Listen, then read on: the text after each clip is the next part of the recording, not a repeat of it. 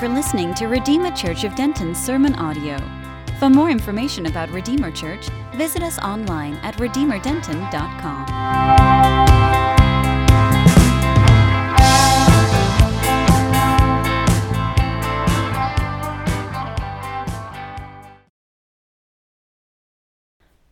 Have you ever wondered what makes someone attractive? The Secret Services have always understood the role that charm plays in kind of that spy process. This is maybe an old man thing, but I've been reading a book about a spy named Kim Philby. And if you know anything about spies, Kim Philby was part of what was called the Cambridge Five. And the Cambridge Five were a group of British spies who went really high up in the ranks of the British Secret Service, but they were closet communists and they were all spying for the Russians. Now, Kim Philby himself was the one who rose to the highest rank, including for a season, he was in America, stationed in Washington, D.C., and he was kind of the go-between between the British Secret Service and the American Secret Service, all while spying for the Russian communists. So, if you kind of throw rocks at people back then and think, oh, they were, hyperventilating over communists and, the high rankings of our government, well, that's an example of that was actually happening. Kim Philby was a very charming man. And I think, when you look at his life, it's fair to ask, okay, well, how did he do it? Now, listen, no doubt Kim Philby was a very smart man, okay? And he got away with it really for decades. Also, Kim Philby was a very charming man. And one of the things that was interesting to me about reading this biography about Kim Philby was the fact that he had a stutter. Now, I don't know about you, but when I think about someone who has a stutter, if you have a stutter, you probably don't think it's charming, okay? If you have a stutter, you probably think it's something more like a thorn in the flesh and something that you wish you didn't have. But what some biographers have said about Kim Philby and his stutter was the fact that this little tick about his personality, this thing that he had as part of his life, it actually made him pretty disarming. It actually made him pretty approachable. And there was something about him that even was charming to the degree that people felt like they could kind of share things with him because he had this stutter. It was one of these weird, random things about his life that actually made Philby very attractive. Well, okay, what made Jesus attractive? Now, we know he didn't have a stutter. But and here's the thing, we actually know very little about Jesus' physical appearance. Was he tall? We don't know a lot about what he looked like. We actually don't really know much about his personality even. Like, we know some of the things that he said, but was he extroverted? Was he introverted? Like, sometimes I think about Jesus and it's like, okay, was he the type of person that every time you were around him, he had this really profound truth bomb that cut you to the core? Or was he this guy that you could maybe chit-chat with and joke with? What was his personality like? What was what did he physically look like? What was it, his personality? Was it his physical appearance? Is that why people were attracted to him? Lots of times when we think about that today, that's kind of where we go. We think about personality. We think about physical appearance as we think about being attractive. Why was Jesus so attractive? Why was he so famous? Why did people want to follow Jesus? Matthew 4:23-25 is important because God cares about what we're known for.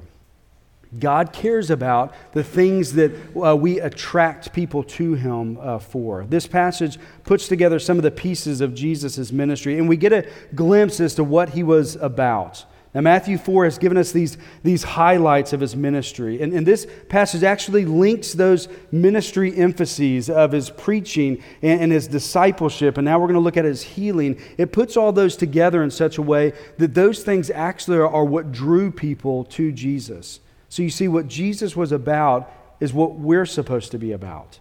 So historically, some churches have attracted crowds for all the wrong reasons. But when we look at Jesus' life, we see the right reasons that we're supposed to draw people to Him.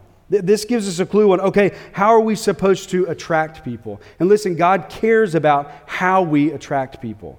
God wants us to attract people to Jesus, but He also cares about how we do it. He cares about what we're known for. If you've missed the first couple of weeks of this series, this is the final of 3 messages that we're calling the Way of Jesus. And they're all here from Matthew 4. In Matthew 4, we get these 3 kind of major hallmarks of Jesus' ministry. We see that he preached or he proclaimed. We saw that he made disciples. And now we're going to see that he heals. And listen, all of these things are meant to be marks of a healthy ministry or a healthy church, or even as an individual. These should mark all of your personal ministries. All of these are the good things, okay? And listen, a church and individuals, we've all heard the saying that, you can focus on good things to the detriment of the great things, right? Yeah. And listen, churches can do that. We can do a lot of good things to the detriment of the most important things that we're supposed to be doing. And these 3 things are the great things that we're supposed to be doing. These are the things that mark Jesus' ministry. 2 weeks ago, we saw that he preached. His ministry was all about proclaiming the good news of the kingdom of God. Therefore, individually and corporately, we should have these ministries of proclamation. We should use the words that God has given us to tell about the good news of the gospel. Last week, we saw that Jesus made disciples. And again, individually as well as corporately, we're to have these disciple-making ministries. But one way to think of it is, listen, we can do a lot of things well, but if we don't make disciples, then we've failed as a church. We haven't done what we're called to do.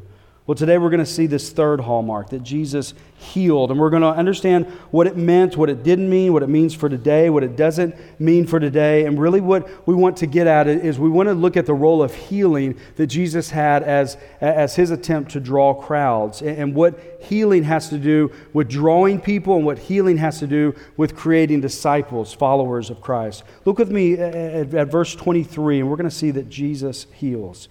Matthew 4:23 says, "And he went throughout all Galilee, teaching in their synagogues and proclaiming the gospel of the kingdom and healing every disease and every affliction among the people."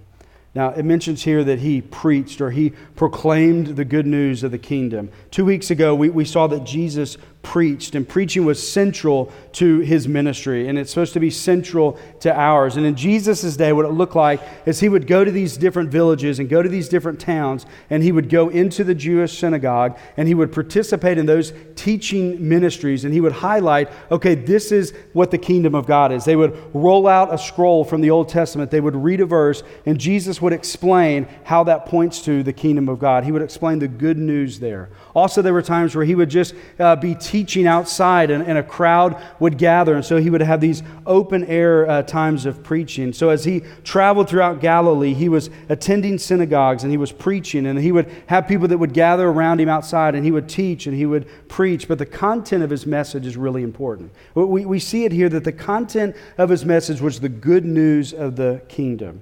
So he was sharing how it was good that he came. He was sharing that it was good that he was then ushering in this kingdom rule, that things were going to be as God wanted them to be. Things were going to be as they were intended to be. And he would call people to repent and believe. You see, if they would repent and believe, if they would turn from living a different way, if they would trust him enough and live according to the kingdom, then they would get these tastes of what life was going to be like in heaven. That they would get these glorious tastes of what this culmination of the kingdom would look like. And so they would get to experience it even now. He taught about a day that was coming. He taught about a day that was coming that when God would judge the earth. And so there was an urgency about his preaching. He would say, listen, there's a day coming and God is going to judge the wicked and the dead. And if you haven't repented and believed before that, you're going one path. But if you believe and you trust me, you're going to go a different path. There's this day of judgment that is coming. The promise of the kingdom is good news because when it fully comes, there will be no more crying, there will be no more hunger, there will be no more hurt, there will be no more disease, there will be no more death. Amen. You see, God's rule is good news. It was good that Jesus came. His message was a good message. His promises were good promises. Following him was good. And finally, when he fully sets up his rule, it will be good. Eternity with Jesus will be good. That was his sermon. That's what Jesus came to explain and to apply to them. And listen, all of that was out of love. Jesus was compelled to do that. That's good news about the kingdom. And so Matthew 4 explains, listen, primarily and ultimately, that was his ministry, to verbally tell people about that message. It was good news. And likewise, Christians should be preaching that same good news. Likewise, churches are to have this preaching ministry where we tell people the good news of the kingdom. That's the best news that's out there. It's better than any news, about politics or geopolitical stuff or sports or anything. That's the stuff that we're supposed to be passionate about. Like Jesus were to preach. And the news of his kingdom is just too good to keep to ourselves. As I wrote that out of my manuscript, I thought of, hide it under a bushel? No, I'm going to let it shine. That's what Christians are to be about. We're to be compelled to just let the light of the gospel shine. But again, that was actually the sermon for a couple of weeks ago. Today we see that he healed. That wasn't all that Jesus did was preaching. In verse 23 it says that he healed every disease and every affliction among the people. Now of course Jesus wasn't an ordinary physician, okay? So what Jesus was doing here is through his supernatural power, he was miraculously healing people. In fact, his divine power is on display here because he's healing every type of disease. So no physician can heal every type of disease, but Jesus can. No disease is more powerful than Jesus. Now, to be clear, we shouldn't allegorize or spiritualize what's going on here, okay? These were tangible, material illnesses and ailments that they had that Jesus was healing. So he was giving sight to the blind. The lame were walking again, okay? Those who were sick were made well. There's even some instances where Jesus raised someone from the dead. So Jesus had this healing ministry. He was powerful and effective, and he had this beautiful healing ministry. And we shouldn't spiritualize it at all. These were physical, tangible, material healings. However, we also need to know that these types of healings included internal problems. They included spiritual brokenness. They included mental disorders. Now, of course, not everyone with a mental disorder is possessed by a demon, okay? We understand that to be true. But we also need to understand that demon possession can still happen. And even if someone is possessed by a demon and it's leading to all these physical problems in their life, Jesus is more powerful than that. Jesus can cast out demons. However, even if Jesus is more powerful than blindness and demons, isn't he more powerful than anything that we would label as a mental disorder or an addiction? Are you with me? Jesus is more powerful than all of those things. Jesus is in the business of healing no matter what category we put it in. But we need to be careful and understand what this passage implies as well as what it doesn't imply, okay? I think the best way to interpret this passage is to understand that Jesus heals every type of disease. He can heal every type of disease, and I think that was going on here. Now, I think he does it in order to display his power over every type of physical disease. But we need to understand that not every person who was sick was healed. Not every person in Jesus' day who was sick was healed. I think what Matthew is doing here is he's generalizing. So not every case of illness was cured. Jesus didn't heal everyone. Related, not every impoverished person was brought up out of poverty in Jesus' day. So we need to understand that the majority of the sick people in Jesus' day were not healed. The majority of the impoverished people in Jesus' day were not pulled out of poverty. And listen, it's the same today. Now listen, I camp out on that point not to say that Jesus doesn't care about those things. Okay, we have this example of Jesus healing and helping people, healing from physical ailments and diseases, and that's because he cares deeply about them. Jesus got up on a cross and sacrificially died for our sins. Why? Because he loves us. So we know that Jesus loves us, but we also know that he didn't heal everybody. And listen, that's a clue to tell us that his primary concern when he was here, and I think his primary concern today, is not necessarily physical healing. It's not necessarily pulling people up out of poverty. That doesn't mean that Jesus doesn't care. It just means that is not his ultimate mission. Rather, his concern was preaching about a world that was coming in which all those things would be made whole and right. Now listen, he was phenomenally successful in this healing ministry. And when he decided to heal, no disease could stop him. But certainly he was motivated by love. But he had this ultimate goal that he was, and it did not include healing everyone. If his ultimate goal was not to heal everyone, but rather to heal every type of disease, then what purpose besides love was his healing to serve? Hear me on this, and I think this is important. Jesus healed in order to validate his preaching about the good news of the kingdom. That was the purpose of his healing. It was certainly out of love. It was certainly to help that individual person. But ultimately, he was doing these healings in order to point to a message that he had for him. It validated his preaching ministry. So there's a connection between his healing and his preaching. His healing serves as a bridge to his sermon. Does that make sense? He brought physical healing as a pathway to spiritual healing. That was Jesus' concern. He felt like, listen, being blind is awful. But having unrepentant sin that leads you to hell, that's worse. And I care about that more than anything else. We're going to chase those implications of that truth in a moment. But I want to ask a couple of questions here and look at some of the implications here.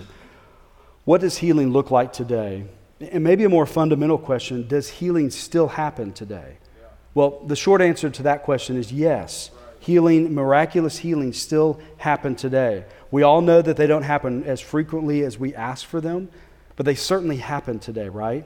So when they don't happen, it's not ultimately because that individual didn't have enough faith, but it's ultimately because God in his sovereign love has chosen not to heal the person in the way that we want to heal it. It's just part of his sovereign goodness. And listen, we all have examples of where we have prayed for healing, and God in his sovereign goodness has chosen not to heal and not to answer the prayers that we want to. However, some Christians believe that these types of miracles have ceased, and they think that they don't happen anymore. I don't think that that's the case, really for a couple of reasons. Number one is I've seen them happen. And number two, we're called to a work of healing. Right. Let me camp out on this for a second. In James 5:14, James says, "Is anyone among you sick? Let him call for the elders of the church and let them pray over him, anointing him with oil in the name of the Lord." Yeah. Listen, a very important part of our elders' ministry is to pray for you. And in fact, the biggest part of our elder meetings, every time we get together, is just in prayer. We just spend time praying. And in fact, God, the New Testament gives us this office of the deacon office so that we can have people doing these important ministries and it not take away from the ministry of prayer that elders have. This is one of their most fundamental ministries, is to pray, and specifically to pray for healing. So when you have ailments and you have concerns, in fact, that's where we start in praying. We have a care list that we pray for week in and week out, and that's an important part of pastors' and elders' work, is they're to pray for healing. Healing still happens. But later on, or earlier in James says this in 1:27. He says, "Religion that is pure and undefiled before God the Father is this, to visit orphans and widows in their affliction, and to keep oneself unstained from the world." Now, a verse like that reminds Christians that, listen, we have this fundamental ministry that we're to minister to people's tangible needs.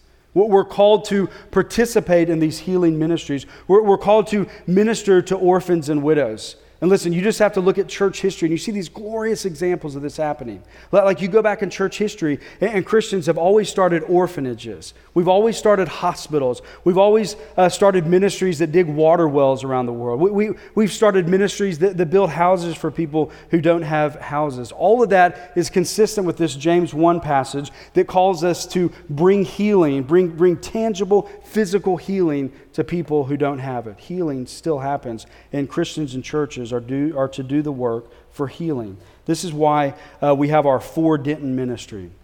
Colossians 3:17 says that whatever you do in word or in deed, do everything in the name of the Lord Jesus. So our preaching is to be in the name of the Lord Jesus. We're to proclaim Christ with our preaching, but also in our deeds. We have deeds that we're supposed to carry out. These good deeds that it talks about in Ephesians 2 that God has created for you to do. And in those good deeds, you're supposed to glorify God. You're supposed to bring physical healing to people as part of your ministry. Maybe it is God miraculously healing someone through prayers. Maybe it's a tangible healing of some good work that we perform. But either way, tangible, physical healing is part of the ministry of Redeemer Church. This is central to what we're supposed to be about. And listen, I'm not talking about some sort of health, wealth, prosperity, false gospel. And I'm not talking about some sort of weird TV ministry where we're asking for a bunch of money. I'm talking about real people praying for the needs of other real people. I'm talking about everyday, ordinary Christians doing the work of going out and participating in hands and feet projects and being known for that. But why? Why are we supposed to do all this? Well, it's because Jesus is known for healing. Look with me at verse 24. So his fame spread throughout all Syria, and they brought him all the sick, those afflicted with various diseases and pains, those who were oppressed by demons, those having seizures and paralytics, and he healed them. The first part of this is that his fame spread throughout the whole region. You see, Jesus was known for his healing. Another way of saying this is that Jesus' healing ministry made him famous. The region of Galilee is about, at the time, it was probably about 300,000 people. It's probably about 200 small towns and villages. It wasn't a big area. But word got out quickly when Jesus showed up and started healing people. And then people just started flocking to him because of it. And some of them were common diseases and ailments. Some of them were more debilitating problems like being paralyzed or having seizures. Some of them were even demon possession. They brought all of these things to him. And everything that was on that list, Jesus was more powerful than. Jesus healed all of those things. He's more powerful than any category of human suffering. And this is what made him famous. Now listen, modern people today, we have a misconception, I think, about the ancients, okay?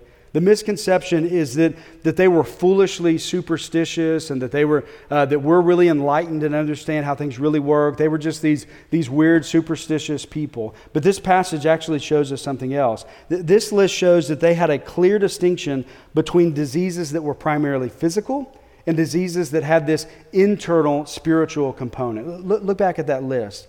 They knew a distinction between something that was primarily about the outer physical man versus something that was primarily about the inner spiritual man or the mind. For example, they make a distinction between demon possession and epileptic seizures.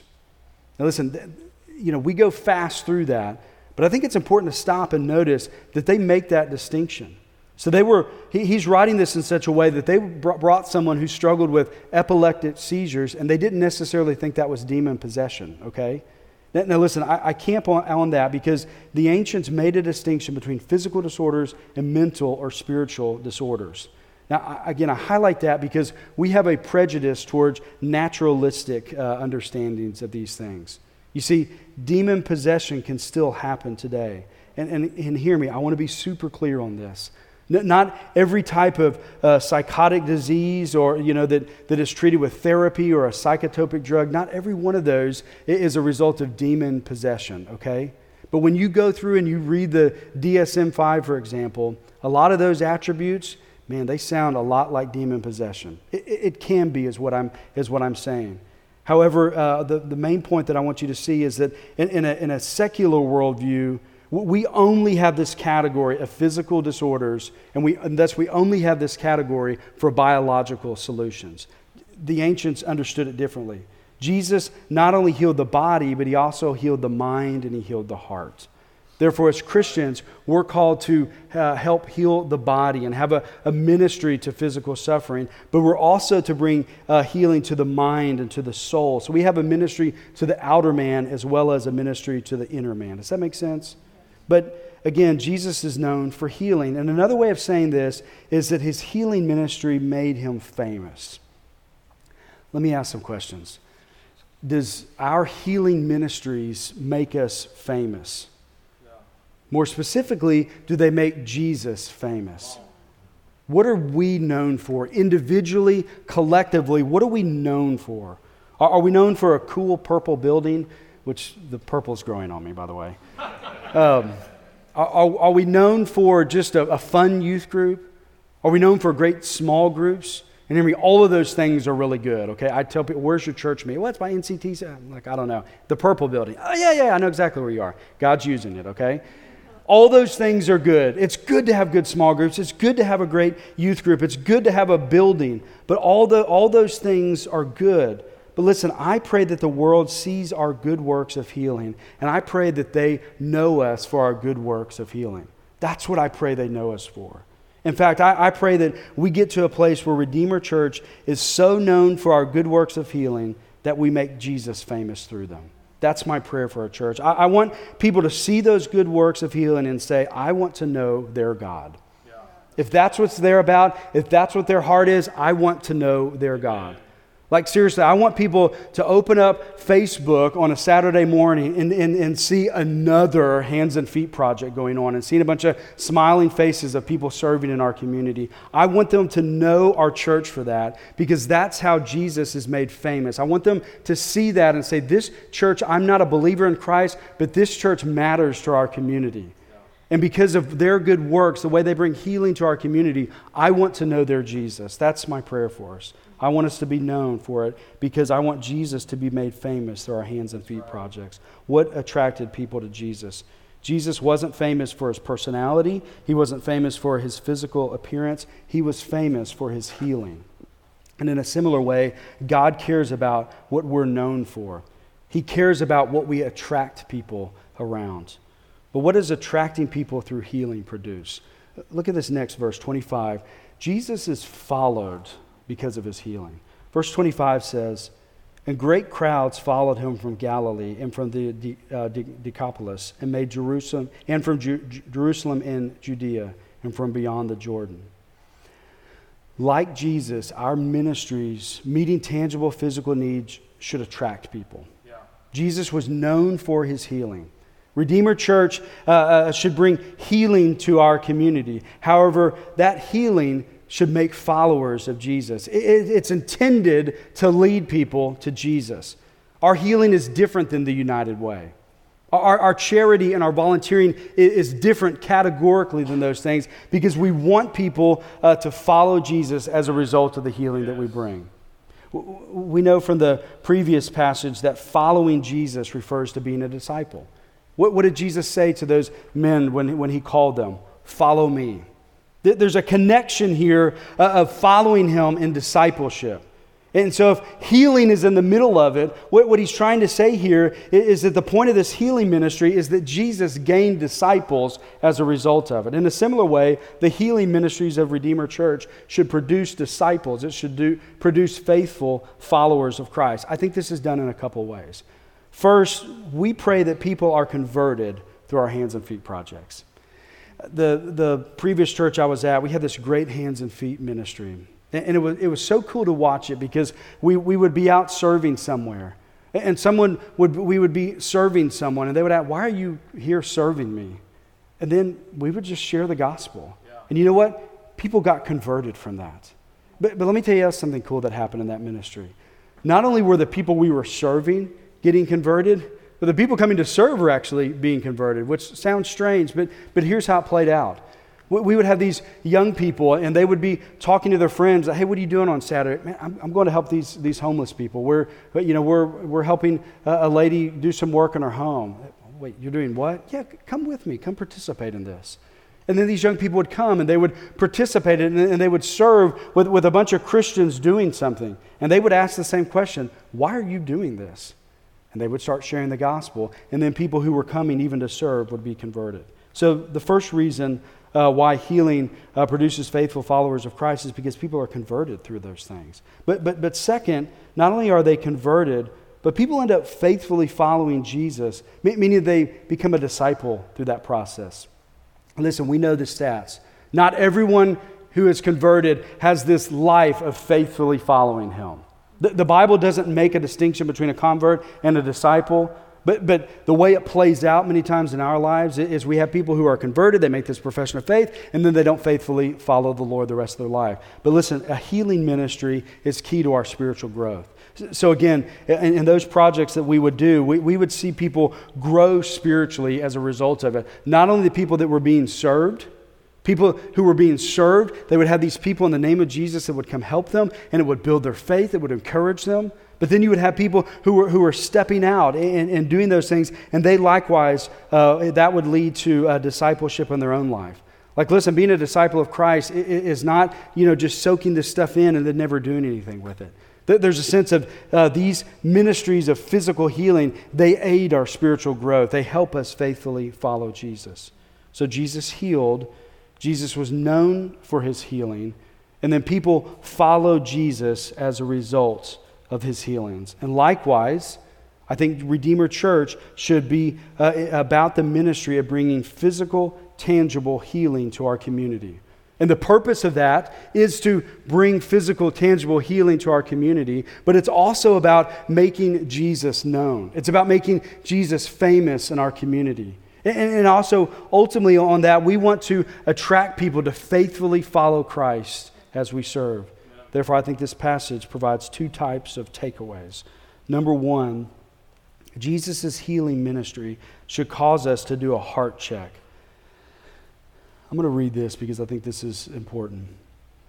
I found that it's easier to preach and it's harder to heal because healing requires more than being right. It requires love.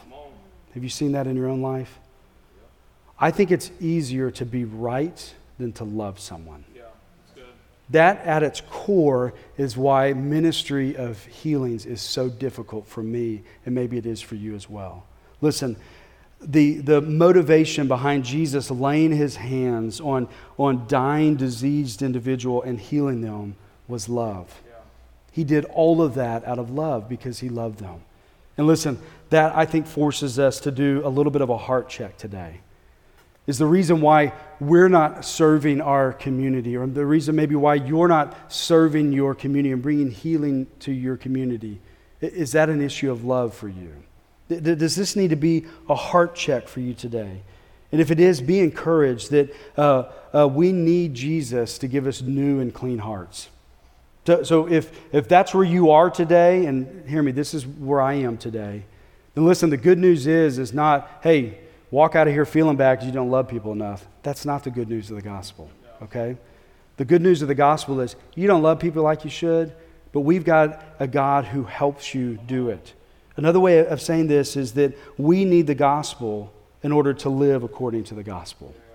Another way of saying this is we need God's loving grace to enable us to be loving and gracious.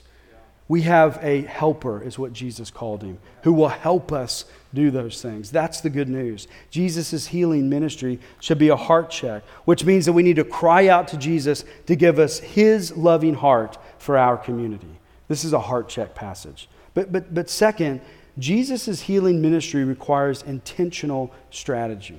I found that Christians and churches, they don't naturally serve their community, okay? We need teaching from the Word. We need conviction from the Holy Spirit. We need leaders developing a plan and then faithfully carrying out that vision. Listen, I love the vision that our team for Ford Denton has put together. That vision just excites me. And it took a team of people putting those things together. And listen, I have been thrilled by our Hands and Feet projects here in 2021. It has been so exciting to see the pictures and see people coming out and seeing the healing that our church is bringing to our community. My prayer is that those Hands and Feet projects are what our community knows us for. I pray that those projects are what attracts people to Jesus. I pray that those projects produce faithful followers to Christ. Well, how can you be a witness through healing? Years ago, the church I was serving started a great ministry to the homeless in our city. And they needed a lot of healing because there were a lot of physical and spiritual needs that they had. And so we just kind of went in and listened. And we were trying to maybe discover needs that they had. And just even little things that we could do. And one of the things that we found out is there were some great homeless ministries in our city. But there was kind of this gap. On Saturday at lunch, they didn't provide a lunch for people on the weekends. And then just getting to know guys, you're like, okay, well, if we stepped in and maybe helped provide lunch, what would you want? And maybe this seems silly, but it was a big deal to them. They said, we always get like a stale sandwich. Like that's what our lunch is. It's always the bread that you get from the grocery store, and it's, maybe almost, out of date or maybe just out of date, and it's not the best meat or anything. And one of our pastors threw out, hey, what if we brought a bunch of guys and grabbed some grills and we did fresh, hot hamburgers? And I mean, those guys' eyes lit up. They're like, absolutely, we're in. And so that's what we did. We brought some grills downtown. We rented this parking lot. And it was really interesting. A couple of the guys we knew, we just we told them, hey, we're setting this up, and some guys, what are y'all doing? And we told them, and it was just like, talk about the word getting out quickly, okay? Kind of like in Jesus' day. People just started showing up out of the woodworks. And in fact, we had a big line of people, okay, wanting these hamburgers. And it was a combination of the need, and it was kind of cool. Hamburger just filled the air all around them in that downtown area. And they just came out of the woodworks and a crowd gathered. Now, some of our men, they had the job of grilling the burgers. Some of the kids were kind of on the line, and they were putting ketchup on there, they were adding cheese, or they were giving them a bag of chips or a water bottle. My job was then to kind of float down the line, talking to people, kind of asking for needs that they had. The goal was for me to get to pray for them. So that was kind of my role. And so, my hope was to find those tangible needs so we could pray for them and figure out how to meet them. And then God utterly broke my heart. I looked up, and here was a mother carrying 2 small children walking up to our line. And I just realized an infant and a preschooler with this lady were living on the street in this downtown area. And I'm telling you, man, the men of our church, we surrounded her. What do you need? Tell us your story. And we just started talking with her, and it was so cool. Our guys were running to the grocery store, and she said, most nights we were able to have a private room in the Salvation Army, but it's so hot, and my baby cries all night. So somebody grabbed and got a fan for her, to put in the room, and she didn't have a stroller. Somebody quickly bought a stroller for the baby, and we just kind of learned her needs and walked with her. Now, again, my job was to kind of walk down the line here.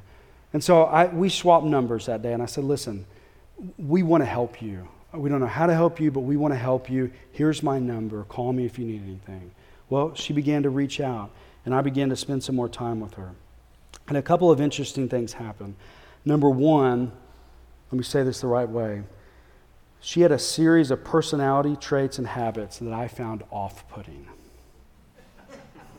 Now, you think I'm picking on her, but I'm picking on myself for that reason, okay? Number two, I didn't really know how to help her. Now, I interpreted those things and I put those things together. And you know what Pastor Micah's conclusion was with the off-putting characteristics and not knowing how to help her? You know what I concluded?